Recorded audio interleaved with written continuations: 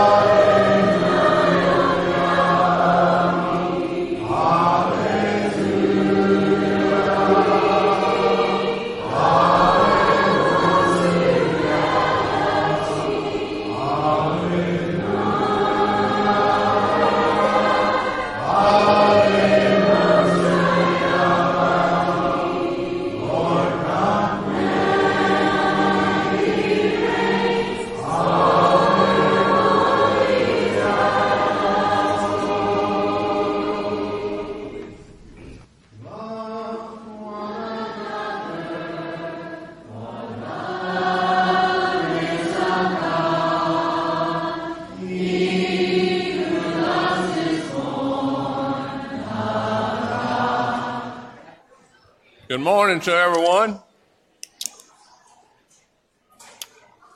Good morning. I want to welcome you to our Sunday morning worship service here at the Boomer Church of Christ. We appreciate your attendance today.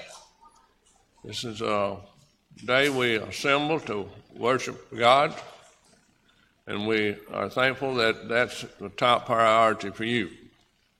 We know that we have visitors today, particularly during this holiday weekend. Worked out good that with a weekend and on Monday. So we want you to know we are glad to have you visitor with us. We appreciate visitors at any time. If we can assist you in any way, please let us know. Also, would you make sure that the friendship register is passed down your aisle, your pew, we want to have a record of everybody's visit today, so please do that for us. So at this time, let's have a prayer. Heavenly Father, we're thankful for the so beautiful day you blessed us with. We're thankful that you blessed us with our health that we can assemble here today. We're so thankful for each one that is here today to be part of this worship service, especially the visitors. We pray your blessing on them.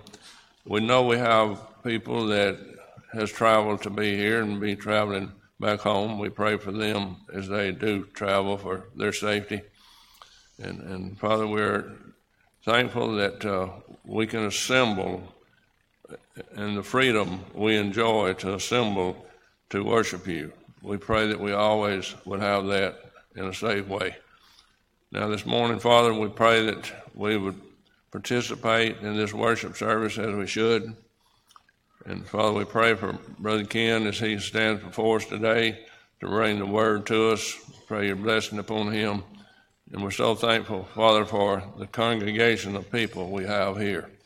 We appreciate the love we see expressed between them and the much good work, the many good works that are being done by all of our people. We pray you continue to bless with us. It's in Jesus' name we pray. Amen.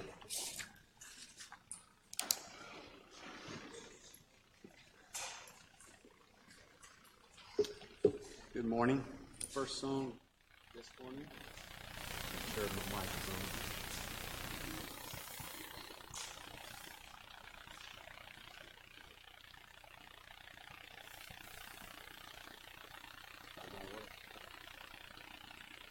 Let me turn it off.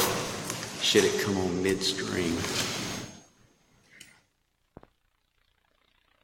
This morning will be Home of the Soul, number 875 in your books.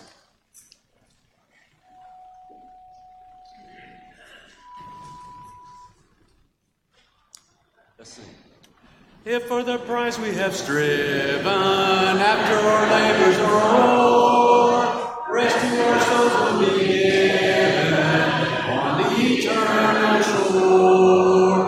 On the soul, beautiful home, there we shall rest, never to roam, free from all care, happy and bright. Jesus is there, He is the light on the storm. So are we, sighing for home, longing for Thee, beautiful home of the ransom beside the crystal sea. Soon at bright home the morning, we shall behold the glad dawn. Lean on the Lord till the morning, trust in the night is gone. On the soul, beautiful home, there we shall rest, never to roam, free from all care, happy and bright. Jesus is there, He is the light of the storm. Slowly are we, sighing for home, longing for Thee, beautiful home of the ransom beside the crystal sea.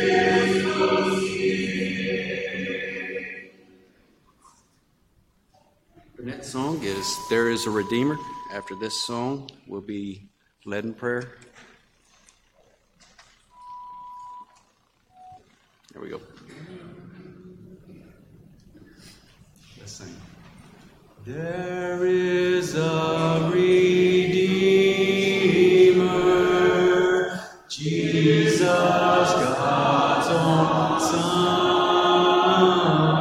Son, precious Lamb of God, Messiah, Holy One. Thank you, oh my Father.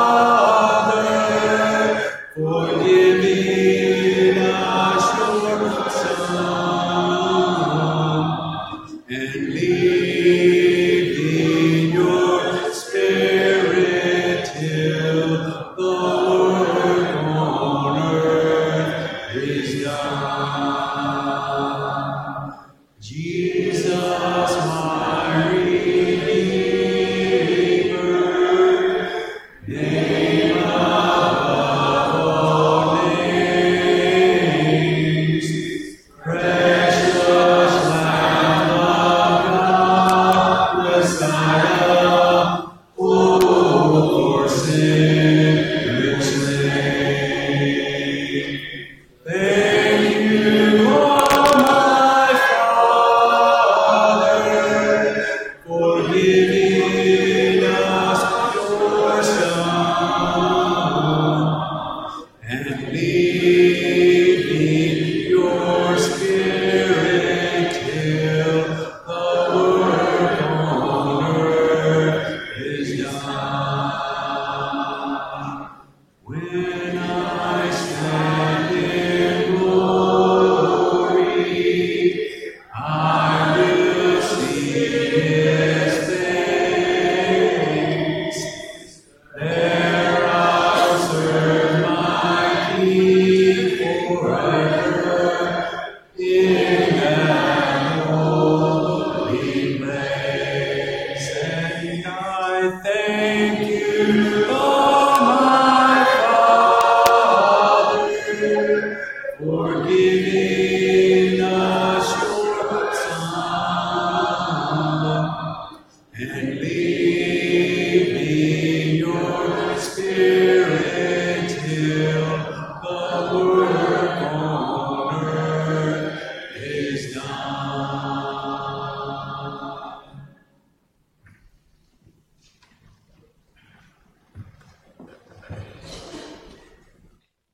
Pray with me, please. Heavenly Father, as we've come together again on this beautiful day you've given us, we know that it is but a short time that we are here on this earth, a most precious time that you've given each and every one of us. Father, we know from the beginning, as you created all, that you have a plan, and that we know that our choices in life mean so much, and then the experiences that we have mean so much.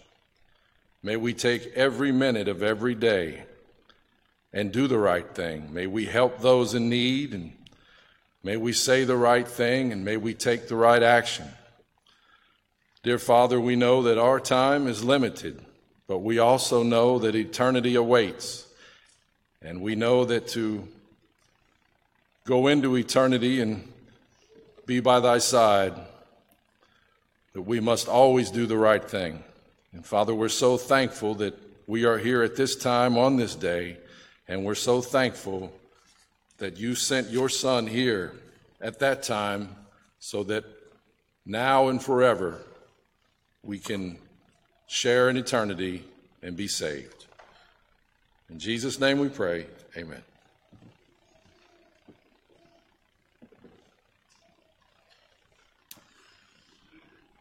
That invitation song will be on the screen only. Will Jesus find us watching at the appropriate time? And now it will sing Our God is Alive. If it is convenient for you, we ask you to stand as we sing this song. Let's all sing. There is beyond the azure blue a God unto from human sight. He tinted skies with heavenly hue and framed the worlds with His great might. There is a God who is alive, in whom we live and we survive. From the start of creating, He is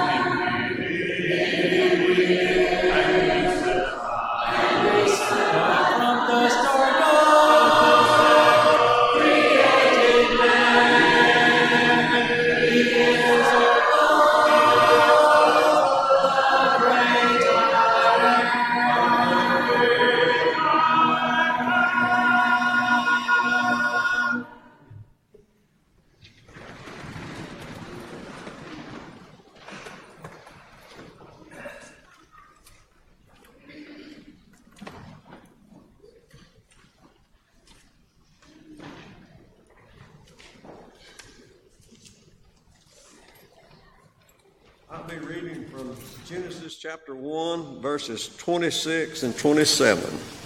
Genesis chapter 1, verse 26 and 27. Then God said, "Let us make man in our own image, according to our likeness. Let them have dominion over the fish of the sea, over the birds of the air, over the cattle, over all the earth, and over every creeping thing that creeps on the earth." So God created man in his own image. In the image of God he created him. Male and female, he created them.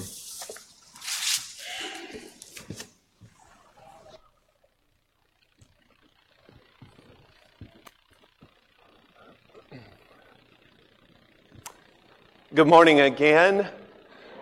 Thank you for being here today. And yes, I know we have several visitors, and we are really honored that you're part of our assembly today. We consider ourselves to be God's family here. And so this is something we're expecting the family to do, to meet on the first day of the week. We enjoy being together. And I hope that rubs off on you if you're visiting today, that you'll enjoy being with us too. And when you have the opportunity to come back, I hope it'll just be a natural choice on your part to come and be with us in this fellowship. On Wednesday evening, after the service was dismissed, many of you had gone home already, but Davis Foster was added to the body of Christ. It happened right there. She was baptized by her father, but she was added to the Lord's church by Jesus himself. And it was amazing to be here and to see her go from death to life, to be translated from unrighteousness to righteousness, to rise up with a new life. That was just, if you were here, wasn't that just the most amazing thing to witness?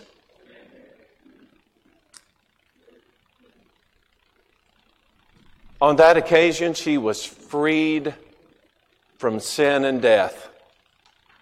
A lot of you have gone through that process, I know, and so even if you were not here to witness it, you know what that is. It's such a great experience. And that's not the last time we're going to see that, is it? No, it is not. We look forward to more of those. Today, I want to share with you what I believe is the true birth of freedom. That is when freedom truly originated. Now, I know our July 4th celebrations tomorrow, it's all about our independence. And that independence is something that Americans hold as a precious thing. We believe that our freedom is worth fighting for. And then, of course, by extension, if it's worth fighting for, then that means that we are willing to die for it. Many have died and many continue to die in the protection of that freedom. So I hope that those thoughts will be foremost in your mind as you think about Independence Day. But I want to share with you the original. Before we start that, let's pray to God together. Our Father in heaven, thank you for the blessing of this new day. Thank you for the privilege it is to assemble in this building, in this room. It's large enough to take all of us in, to be comfortable in our seats, to participate in this worship of you. And now specifically in an act of worship that requires our attention, our meditation. I pray that your word will be alive in us today and that it will make its place with us. And Lord, I pray that you'll help me specifically to communicate in some understandable terms the true birth of freedom, that which originates with you. And then help me, Lord, also to communicate the fact that there is a newfound kind of freedom that's found in Jesus. Lord, help me not only to communicate that, but bless those who hear it today, that they'll be able to grasp what I intend with it, and more importantly, what you intend with it, and that it will bear some fruit in all of our lives today. Thank you, Lord, for blessing us that way and for aiding us in our attempt to worship you in spirit and in truth today. In Jesus' name, amen. So I'll just ask the question, from whence does freedom come? Where does it originate? We talk a lot about it. In the preamble to the Declaration of Independence, you know that text says that we hold these truths to be self-evident, that all men are created equal, and that they are endowed by their Creator with certain unalienable rights. Among these are life, liberty, and the pursuit of happiness. That text there, which as Americans we hold well nigh sacred, unchangeable, is the idea that here are some things that, probably we don't need to say, but we're going to put them in writing anyway because in a lot of places they've been taken for granted, but let's just state it anyway. Let's put this out on the table. There are some things that are just self-evident. There are some things that are right and exist no matter what anybody says. These are going to be true. And he says, among them, one, all men are created equal. And they've been endowed by their Creator. That is, the Creator has blessed them with this. They have a right, among many other rights, but they have a right to pursue life and liberty and even happiness. Everybody ought to be unrestrained in regard to those pursuits. He says it's self-evident. Everybody knows that. Everybody should experience equality, and everybody should experience the freedom to do as they choose to do. Okay, great text. That's one that fires us up as Americans.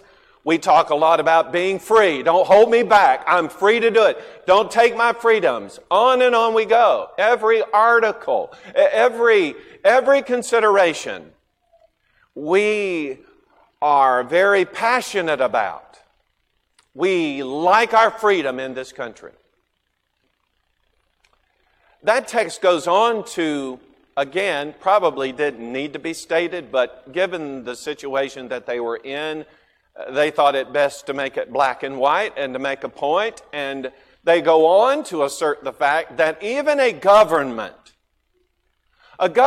only possesses its powers as they are conferred by those who are governed. In other words, a government only truly exists to govern as far as those who are governed allow them to govern. Now, you and I know of examples throughout the world that exist even today, where you have someone sitting in a position of power who just dominates. Their word is law. And forget about the freedoms and the exercise of God-given rights. They're going to assert their own will on their people. Oh, okay, but that's not what we have. We have a declaration that says, you and I, we're free, and we have a word in all of this. I guess that's what makes us feel good as Americans.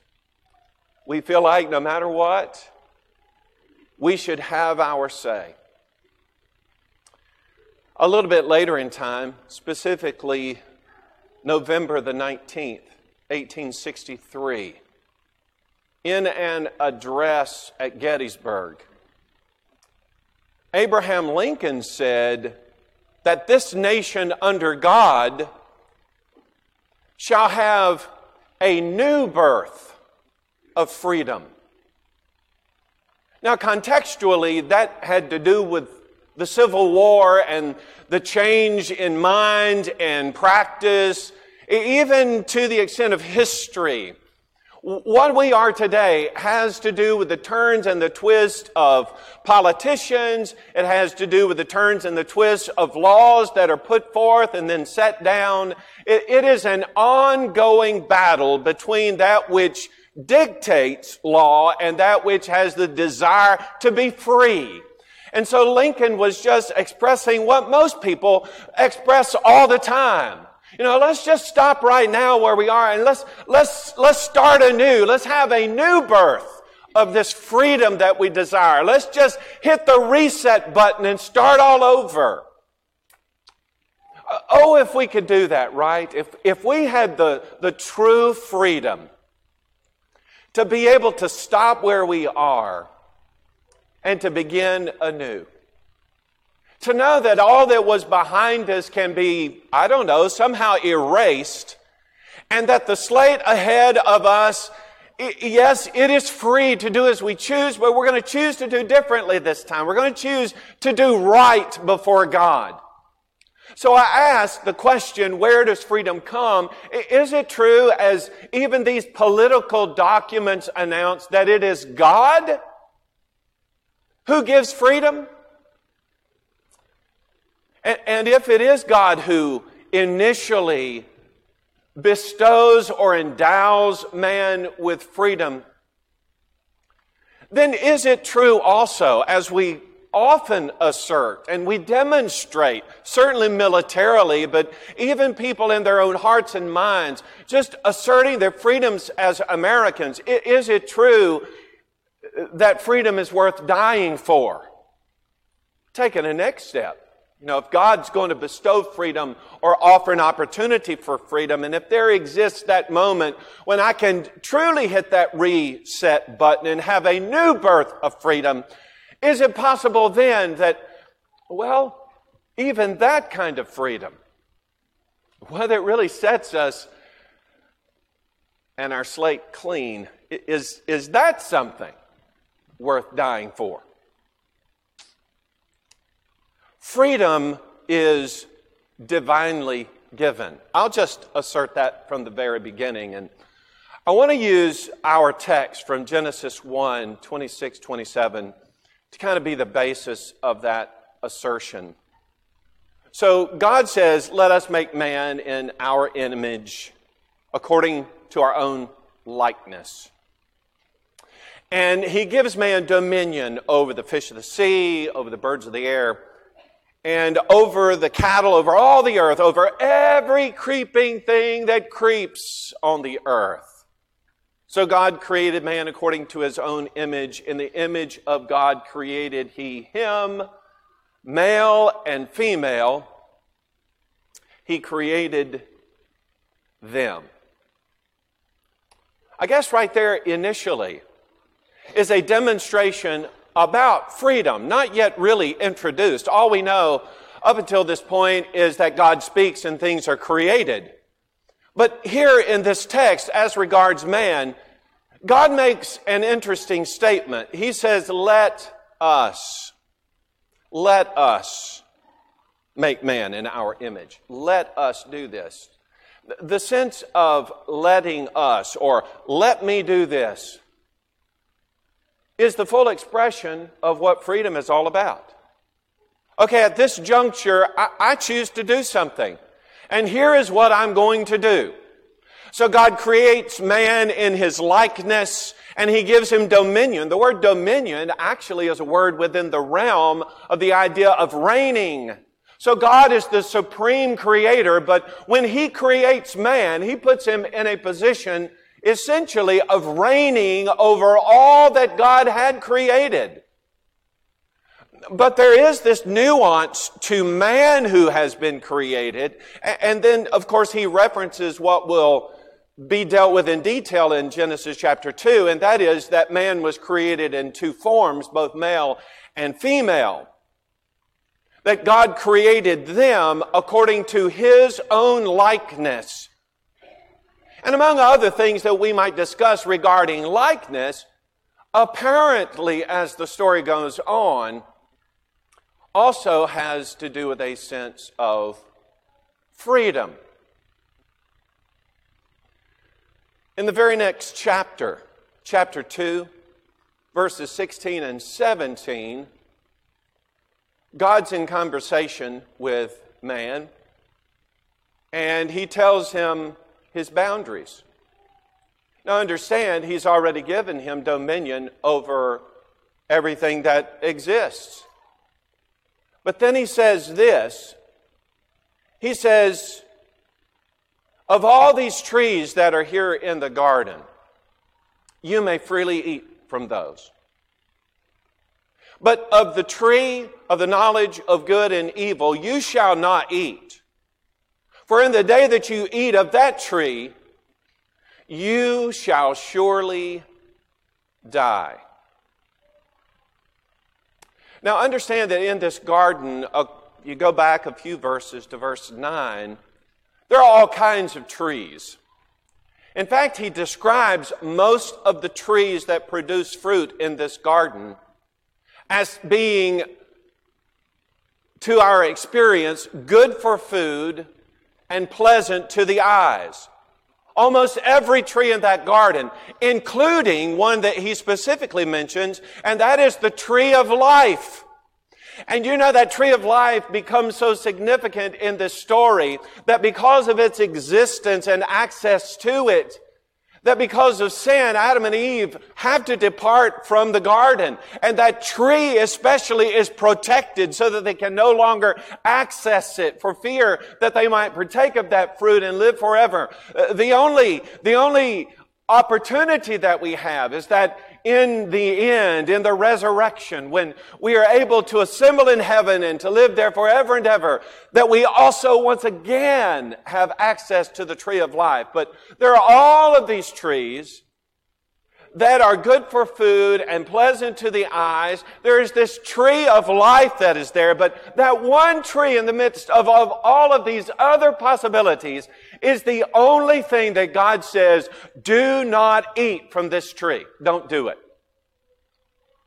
Okay, so I told you that we were coming to these texts to see something about our freedom. So, in the beginning, God creates man according to His image after His likeness. Among the other things we stated is His freedom. Freedom is given an example there in chapter 2. And here was the example. You can do whatever you want to with regard to food. Eat whatever you want. But don't eat this fruit. Here's what I want you to know about freedom. You don't have freedom if you have no choices. Okay? You are free to choose so long as you only choose this and there are no other options. That is not freedom.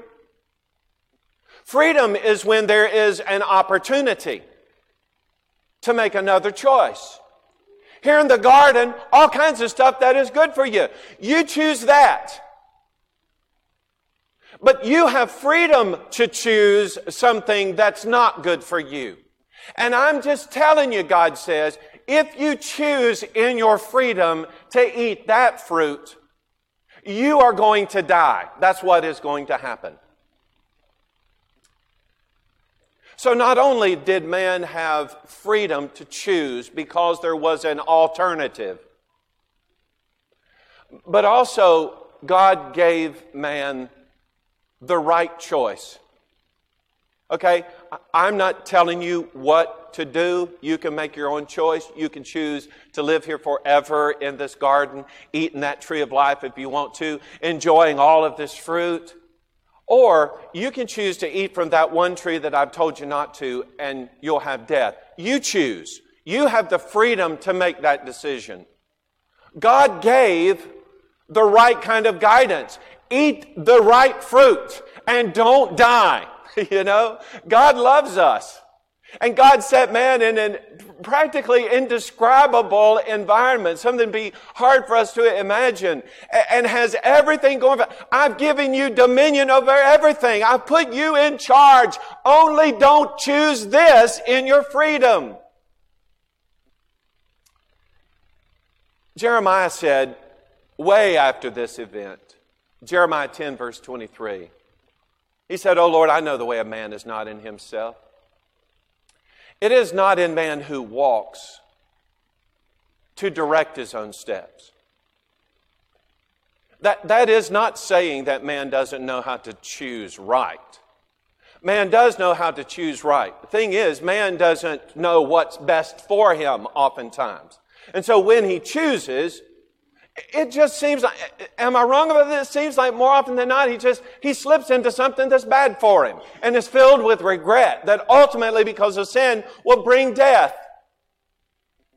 Initially, as regards freedom, God was gracious as giving and expressing of opportunity as anybody could possibly have been in creating this world and placing His crowning creation there in the midst of it and giving Him dominion. Just choose the right thing. Freedom, yeah, it is divinely given, but freedom is also, well, it's responsibly received. Again, thinking about chapter 2 now, the illustration, the example, verses 16 and 17. You eat this, not that. So what does man do? Chapter 3, verse 6. So after a conversation with a manifestation of Satan in the body of a serpent, which, don't you think Eve should have been scratching her head at that point? just saying. But after this conversation, so here is Eve, and she's looking at this. Here's what Satan has communicated to her. Yeah, you know, that fruit and God's promise. Yeah, God did just as you say. He said that if you eat of this fruit, the day that you eat of it, you'll surely die. But He says, I'm here to tell you, you're not going to die. The problem here is that God doesn't want you to eat that because, you know, it's the fruit from the tree of the knowledge of good and evil. And the day that you eat that fruit, you'll know good and evil. You'll be like God. So you know how it is with children. You say, don't touch that. And while you're standing there, they may not touch it, but what are they looking at the whole time? You know, they're looking at that thing. And they're thinking about it. And they can't get it out of their mind. And even if you take them away from it for a while, you think, oh, this is clever of me. I'll get their mind off of it. They'll forget all about it. They do not. As soon as we're back in the presence of it, we're now wondering, how is it I can have that, which I'm told I can't have, that I'm to abstain from. They will find a way to get it or to get close to it. I told my son one time, don't go to the top of the steps. What did he do? He sat down on the first step. And then as I walked around the room, I noticed he up 2 or 3 steps. Now, don't go up those steps. No, Daddy, no, of course not. No. As soon as I went out of the room, guess where he went? Right to the top of the steps. Eve, don't eat this fruit. You can eat any other fruit you want to eat. This garden's full of trees with fruit to eat that have, according to chapter 2, verse 9, they have something you want. When you look at those, they're good for food and they're pleasant to the eyes. All of them are. That ought to satisfy you. But here's the problem with chapter 3 and verse 6. It was what Satan planted in her mind. When she looked at that fruit, she looked at it and she was like, yeah, you know, it is like all these other fruits that I can freely eat. It looks like it's good for food. And it is pleasant to the eyes. But what Satan said is also true, and I can't get this out of my mind. It is desirable to make me wise. And so she took that fruit, and she ate it, and she gave it to her husband, and he ate it. Satan said, "You're not going to die from this."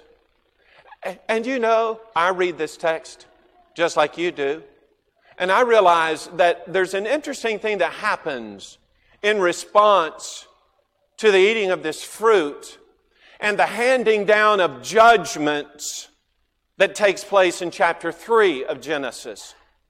What's interesting about that is that there are two entities that are affected before we ever even get to Adam and Eve. There's the serpent and the ground. Both of those are punished. They're effectively destroyed. They are cursed in the very moment of the judgment. The serpent is cursed and the ground is cursed. What I find interesting about all that is that they are treated immediately for their involvement in the sin, and Adam and Eve, yeah, they are disciplined in the moment, but the curse is not immediate. The curse comes sometimes later. In fact, it's couched in future terms. You, God says, you are going to toil. You're going to express a lot of labor. You, woman, you're going to be in pain in childbearing. The initial punishment, the discipline that I'm going to dish out to you is I'm going to bring toil and pain to you. I'm going to separate you from this garden so that you don't have access to the tree of life. And the curse of death will come. Not right now, but it's coming. I've always just had a big old question mark right there. I mean, if I'm being honest, and I know all kinds of things that unfold through history and ultimately about the perils of life and death and the grasping of what it is that Adam did and of the second Adam in Jesus and all of that. But you can't help but just get in the moment with everybody who's involved and begin to think, well, you know, in some ways, Satan wasn't totally, completely wrong. They didn't die right there on the spot, drop dead. No, that curse was delayed. In the book of Romans, chapter 5, beginning at verse 3, the Apostle Paul talks, well, let's just be honest here. He talks about toil and pain. The toil and pain of being a minister of the gospel, the pain and suffering that one endures when he's just trying to do his work for the Lord. He says, but you know what we've come to do? We've come to accept that. Why would we accept that? Well, the fact is that as good as your life might be, the fact is that if it hadn't been for sin and us as a human family being separated from the tree of life, we wouldn't have any perils at all. You know, it'd be an idyllic life in which we have dominion over everything. But so what we accept is that, you know, we as a lot experience the complications, the consequences of what happened there in the garden. And all of us, to one extent or another, some greater or some less, but all within the framework of it, because of our experience in living this life that's filled with sin at every turn, we experience toil and we experience pain continually. And Paul says, well, what we do then is we just glory in tribulation. Because what we know is that tribulation produces perseverance, and perseverance, character, and character, hope. Now, hope doesn't disappoint because the love of God has been poured out in our hearts by the Holy Spirit who is given to us. But when we were still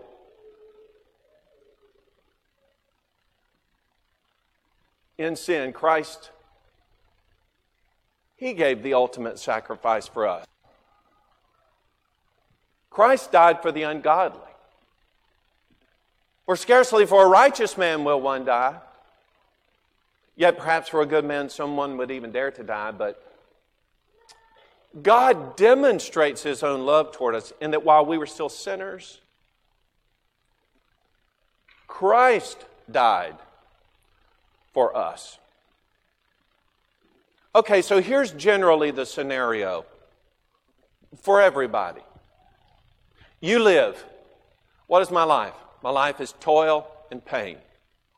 With enough toil and pain, no matter how many years it is, some few, some many, but you live a life of toil and pain, and then ultimately at the end you die. Well, except this text tells us that, actually what we can do is we can glory in our tribulation, in our toil and pain, because as a child of God, we know something else is at work here. That curse of death is set aside by someone who's going to take that curse for us. That would be Jesus. Now, the only way that is made possible is going to be a little word that we're going to introduce now. And that is the word obedience. Remember we were talking about the freedom that we have. The freedom that we have, if you boil it down, is either to obey or to disobey. In the garden, Eve chose to disobey, to eat of that fruit that God said don't eat of, and she reaped the consequences of that, which ultimately then infected all of humanity. All of us go through a life of toil and pain and future death, just as the scenario existed for them. However, Jesus has come to circumvent the curse of death, to set it aside, to die in our place. Freedom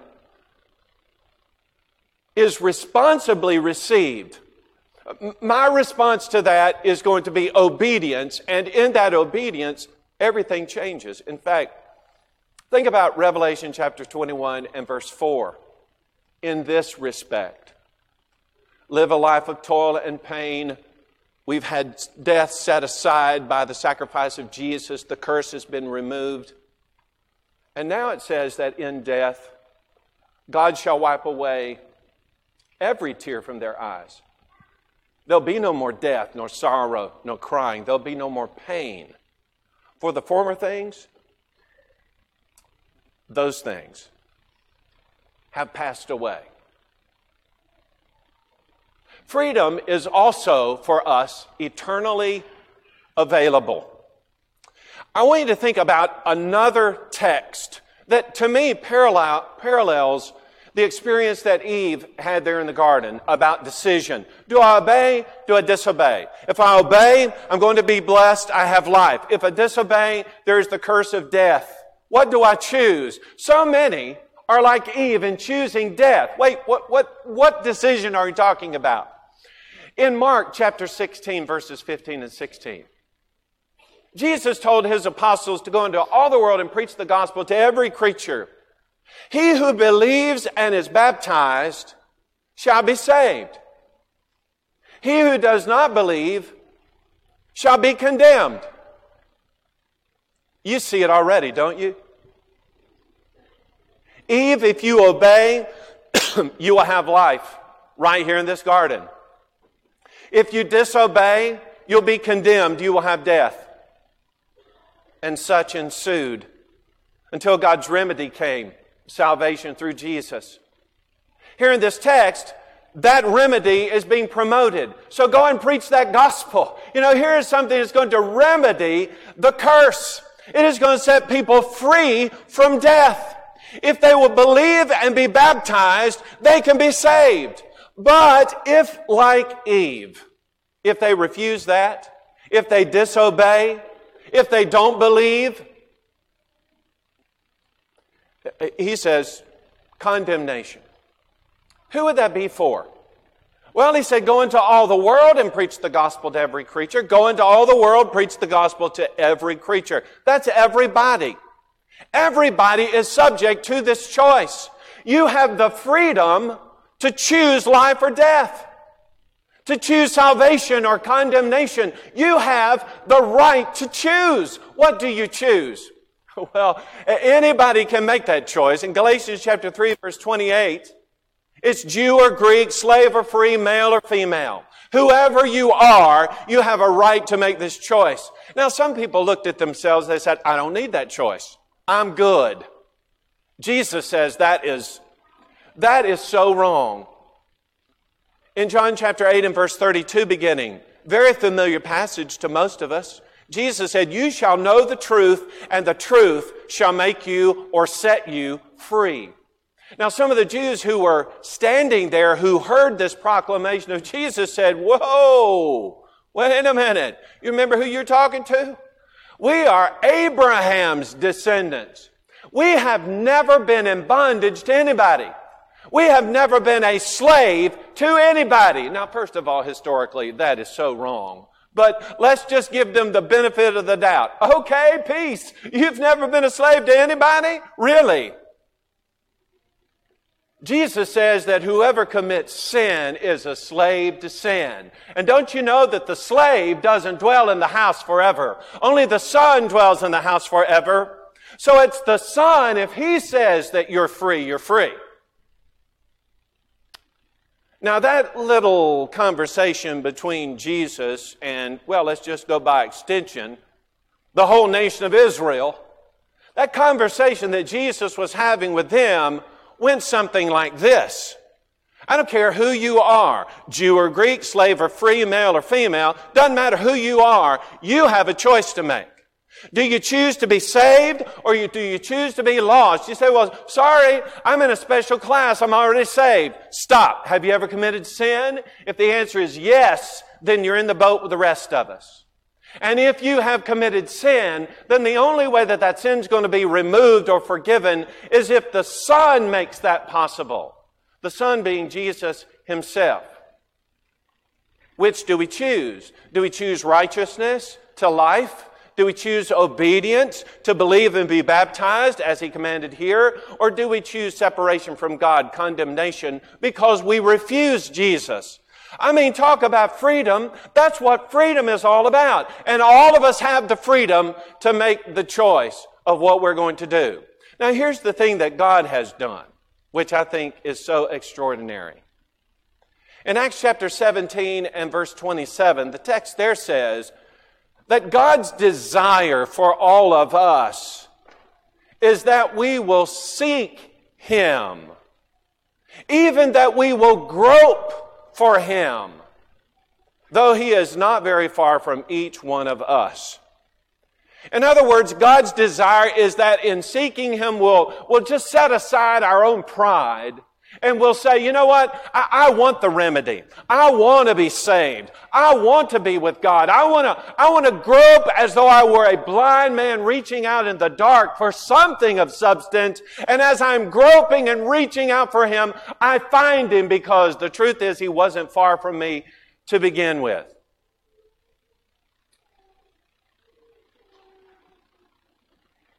Once that transaction takes place, Galatians chapter 5 and verse 1 says that we stand fast in the liberty by which Christ has made us free. And then we're not to slip back or go back into that yoke of bondage.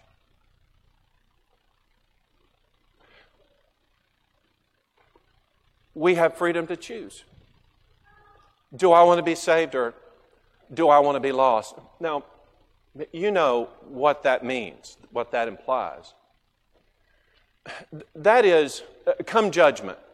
The pronouncement that's going to be made regarding whether or not I obeyed or I didn't obey, whether I chose life or chose death, is not going to be what God does to me. You know, God gave me the choice. God gave me, He gave you the freedom to choose. Do I want to be saved or do I want to be lost? God has given me the choice to make. So in the judgment, I do not look at God and I say, God, why are you sending me to condemnation? Or why am I losing my soul? Lord, you chose that. You know, I gave you the freedom to choose. Isn't that what we all want? Freedom.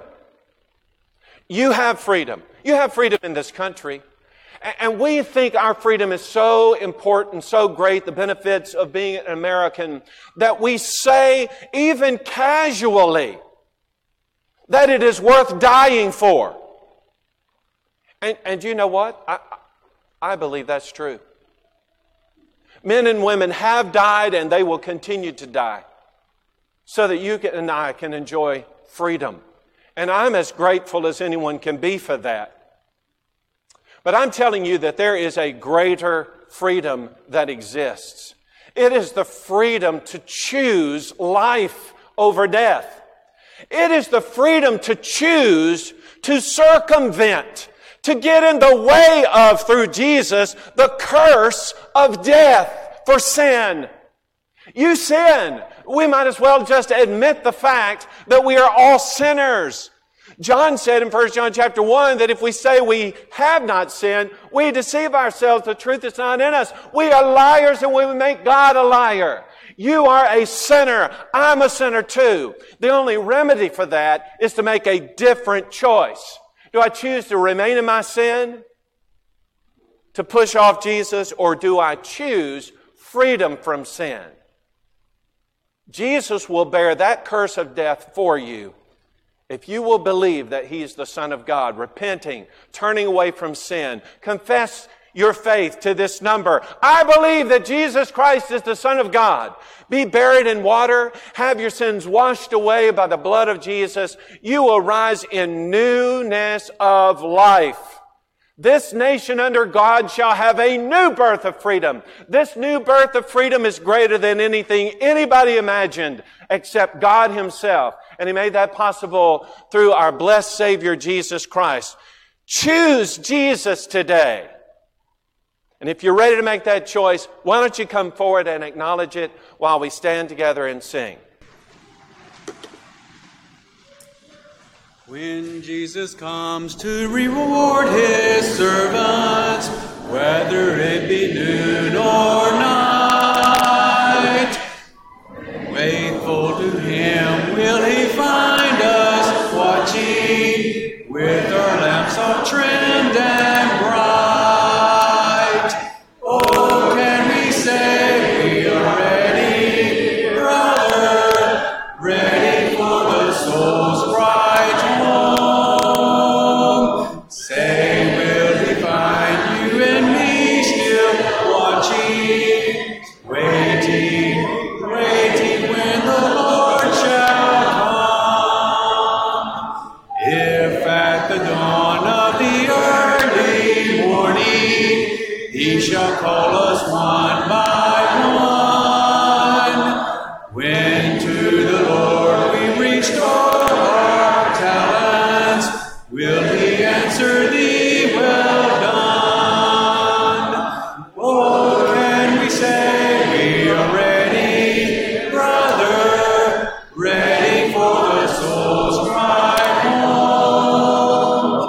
Say, will He find you and me still watching, waiting when the Lord shall come? Blessed are those whom the Lord finds watching, in His glory they shall share. If He shall come at the dawn or midnight, will He find us watching there? Oh, can we say we are ready, brother, ready for the soul's bright home? Say, will He find you and me still watching, waiting when the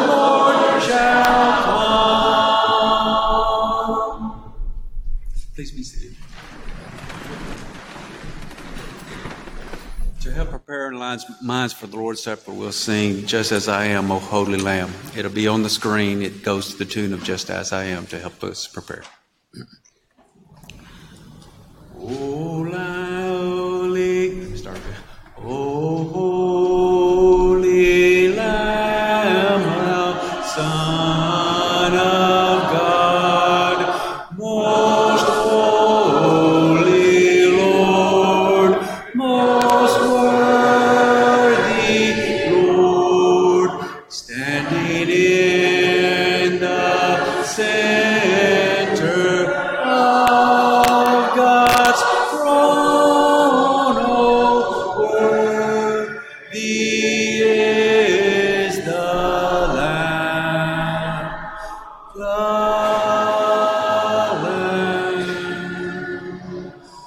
You alone are worthy to open its seals, because you were slain and gave your blood. You purchased every man for God. Oh, worthy is the Lamb, the Lamb. You receive all power and wisdom and strength, the honor and glory to your name. May your kingdom reign on earth with praise, O worthy are you, Lord, my Lord, just as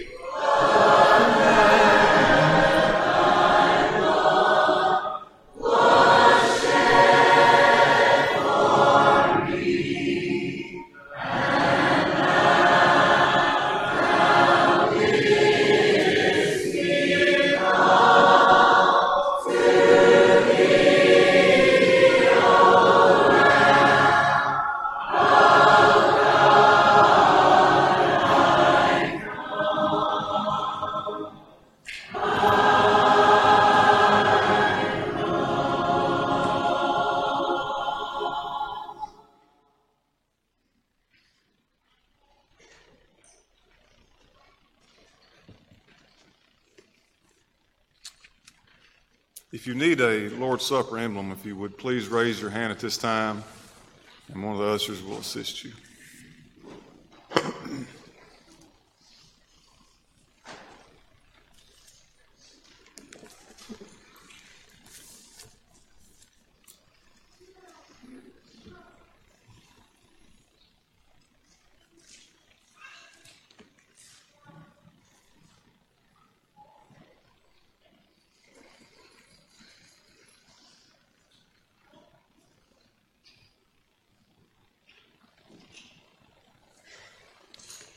First Corinthians chapter 15, verse 3, we read, For I delivered to you first of all that which I also received, that Christ died for our sins, according to the Scriptures. This morning, as we partake of the Lord's Supper, I want us to remember that it's because of our sins, because of our shortcomings, that Christ had to die that terrible death on the cross. Will you bow with me, please? Father, we are so thankful for our freedom from sin that we have through your precious Son. Father, at this time we pray that we would remove the worldly thoughts from our mind and focus upon the cross. Focus upon this bread, Lord, which represents that body that hung between heaven and earth, separated from you because of our sins. We pray, Father, we would take it in a way that would be worthy in your sight. In Christ's name, amen.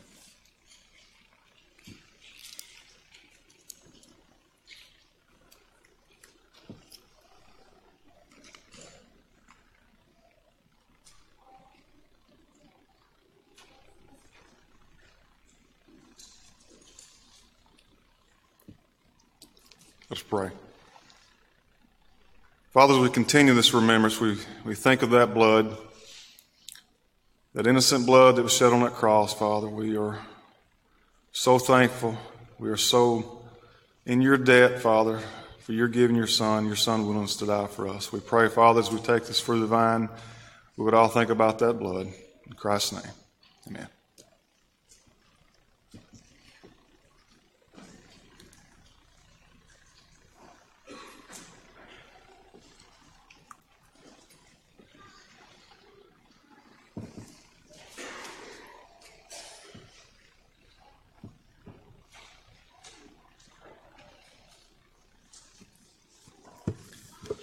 We now have the opportunity to give back to God. I pray that each and every one of us would examine our hearts and remember that every good blessing comes from Him. Will you bow with me, please?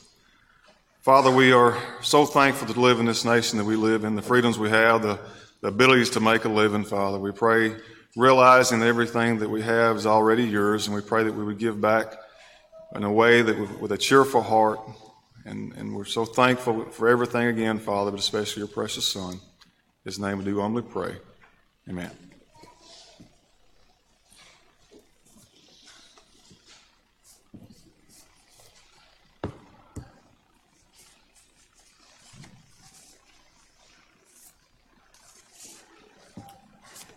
Just a few announcements this morning before we're dismissed. Continuing with what Brother Ken said to our visitors, you are indeed our honored guests, and we pray that we've conducted ourselves in a way that you would come back at each and every opportunity that you may have. I do ask you at this time to please pass your friendship registers to the end of the row, and I ask the ushers to come at this time and to retrieve those, please. This morning we had 309 in our worship service. We have an extremely long list of those that we need to remember in our prayers. I will direct your attention to our bulletins for that extended list. Horizons and FHU begins today. Please remember all these young people in your prayers, and Brother Jordan as they go to Freed Hardeman. The bus will leave from the TAC at 1 o'clock. Also a reminder that the Maywood camp fees are due now. It's $54 per camper, and they ask that you please go to the office to pay. I do have a card to read. With heartfelt appreciation, dear church family, thank you for all your prayers, calls, cards, and expressions of concern during the illness and passing of my brother, Ronnie Sarton. The beautiful pottery sent to me will always be a reminder of your love and kindness. Ronnie attended this congregation from his birth until he moved away after college and began work as a full-time minister. As a young man, he received much encouragement from members of the Boonville Church to preach the gospel, which he did for 70 years. Ronnie's work on this earth is now finished, but as Paul said in Philippians 1:21, to live is Christ and to die is gain. In Christian love, Margaret Ann Sanders and family. That's all the announcements I have. If you would please stand, we'll be dismissed.